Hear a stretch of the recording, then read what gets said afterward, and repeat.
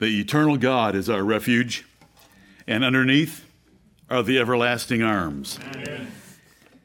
Open the Word of God with me for an opening passage of Scripture to Proverbs chapter 8. I have seldom, if ever, opened from Proverbs. I can tell you that in my years and age and experience, Proverbs chapter 8 has become my favorite chapter of Proverbs. It is the least practical of all the 31 chapters of Proverbs in that it doesn't have the little single statement rules for living, but it sure does exalt wisdom. Amen. In Proverbs chapter 8. Last evening I had you read Proverbs chapter 4, where I had hoped, and I'm sorry if I didn't explain it well enough, that in your minds at least, you would substitute the word worldview for the words wisdom, understanding, instruction, knowledge, doctrine that came along in that chapter, because Solomon was trying to convey to his son the proper worldview that his father, David, had conveyed to him. And that's what wisdom, understanding, knowledge, instruction, discretion, prudence, and doctrine are. It's the proper worldview. But we're not at Proverbs 4. I just want one verse from Proverbs chapter 8. And it's the verse that it's been submitted to the world from our website for this weekend. It was sent out on Friday at noon, and it's still there until today at noon. And it's Proverbs chapter 8 and verse 24. When there were no depths, I was brought forth. When there were no fountains abounding with water. When there were no depths, I was brought forth. When there were no fountains abounding with water. I was overwhelmed by the verse. How many times have I read the verse? I've written a little nearly worthless commentary on the verse. Overwhelmed by the verse. You say you're easy to overwhelm. Thank you, Lord, for making me easy to overwhelm. I want to be a little child before you, and I thank you for every word that you've given me.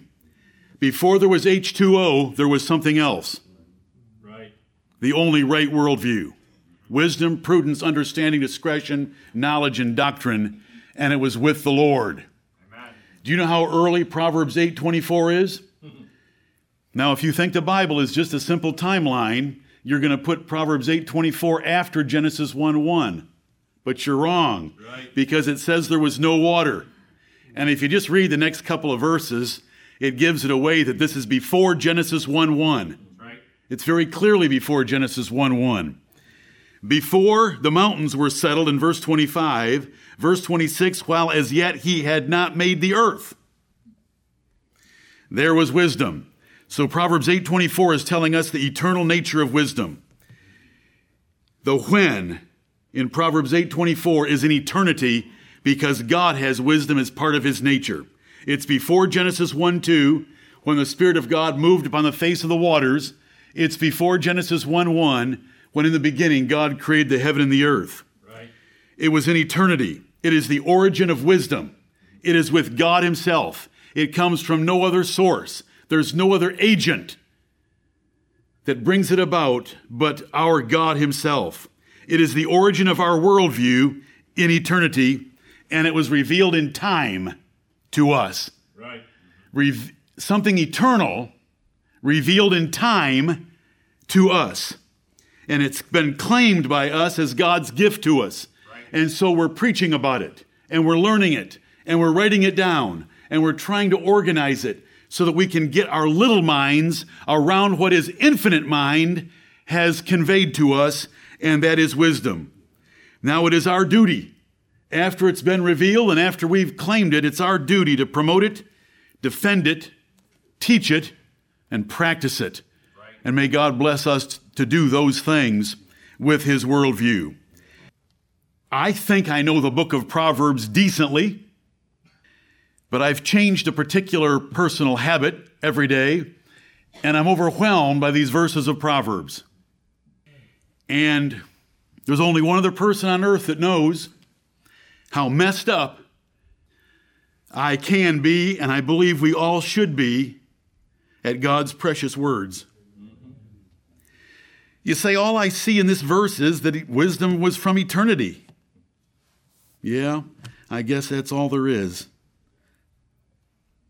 But the way the Lord wrote it to me, right, when there were no depths, when there were no fountains, when there was no H2O, I had something that you need, and I give it to you as a loving Father. Amen. I give you my wisdom. Oh, it's pretty great. Amen. Thank you, Lord. Amen. Thank you, Lord. Let us pray. Almighty God, Lord Jehovah, the God that inhabits eternity, amen, we worship thee. We cannot comprehend eternity. 1 second of thought, and we're overwhelmed, confused, unable to grasp it. But thou art our eternal God, and underneath us are everlasting arms that shall never let us go. We thank thee, blessed God and Father in heaven, that by your infinite, divine, omniscient nature, possessing all knowledge, all wisdom, all prudence, all discretion, all doctrine, you shared a sufficient amount of that with us that we might have the only right worldview and know how to live our lives on this planet. We thank and we praise thee. Yes. You have not just given us a doctrine of the adoption of sons, but you have adopted us as sons, and you have treated us as sons, and you are a far better father than any father in this assembly or any father that we can imagine, because we, being evil, know how to give good gifts to our children, but our gifts to our children are vain soap bubbles in comparison to the wisdom you give to us. Amen. Except, O Lord, I pray that today, by the power of your Holy Spirit and the power of your word, you will convict every parent, father and mother, to convey to their children the wisdom you have conveyed to them, that we might perpetuate the heritage of the Lord, and that is the blessing of thy words. Father, I thank thee that before there was H2O, and many like to think back of a primordial sea out of which all life came. But we know that I am existed before there was any water. Amen. And he had wisdom. Yeah, right. And he had infinite wisdom. And he knew how to apply that wisdom. And the world is the evidence of it. Though we have corrupted it, his wisdom shall prevail.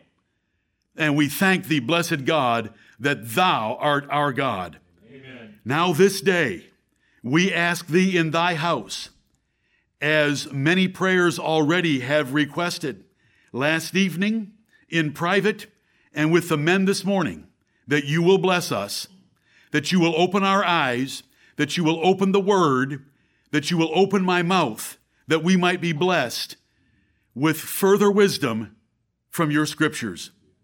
And this blessing, and no detraction from it, no reduction, no dilution, we pray for all thy pastors and people scattered abroad.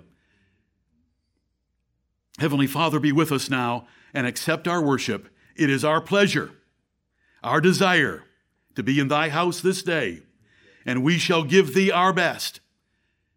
Anyone that has not prepared for this, O Lord, have mercy upon them and convict them right now by thy Holy Spirit. Let them understand that this is not an assembly like the Roman Catholic Church and her daughters. Right. We have come together as living stones to build a living temple where the living cornerstone, the Lord Jesus Christ, has laid the foundation. And we pray that you will inhabit us this day, that you will not take away your candlestick, that it will burn brightly on the altar as we use Old Testament symbology And have mercy, O Lord, that it might burn brightly today, and that we might come into thy house to behold the beauty of the Lord and to inquire in his temple. Forgive us our sins, cleanse us from all unrighteousness, cleanse us from all foolishness, cleanse us from all selfishness, cleanse us from all laziness, and now empower us by your Spirit. In Jesus' glorious name we pray. Amen.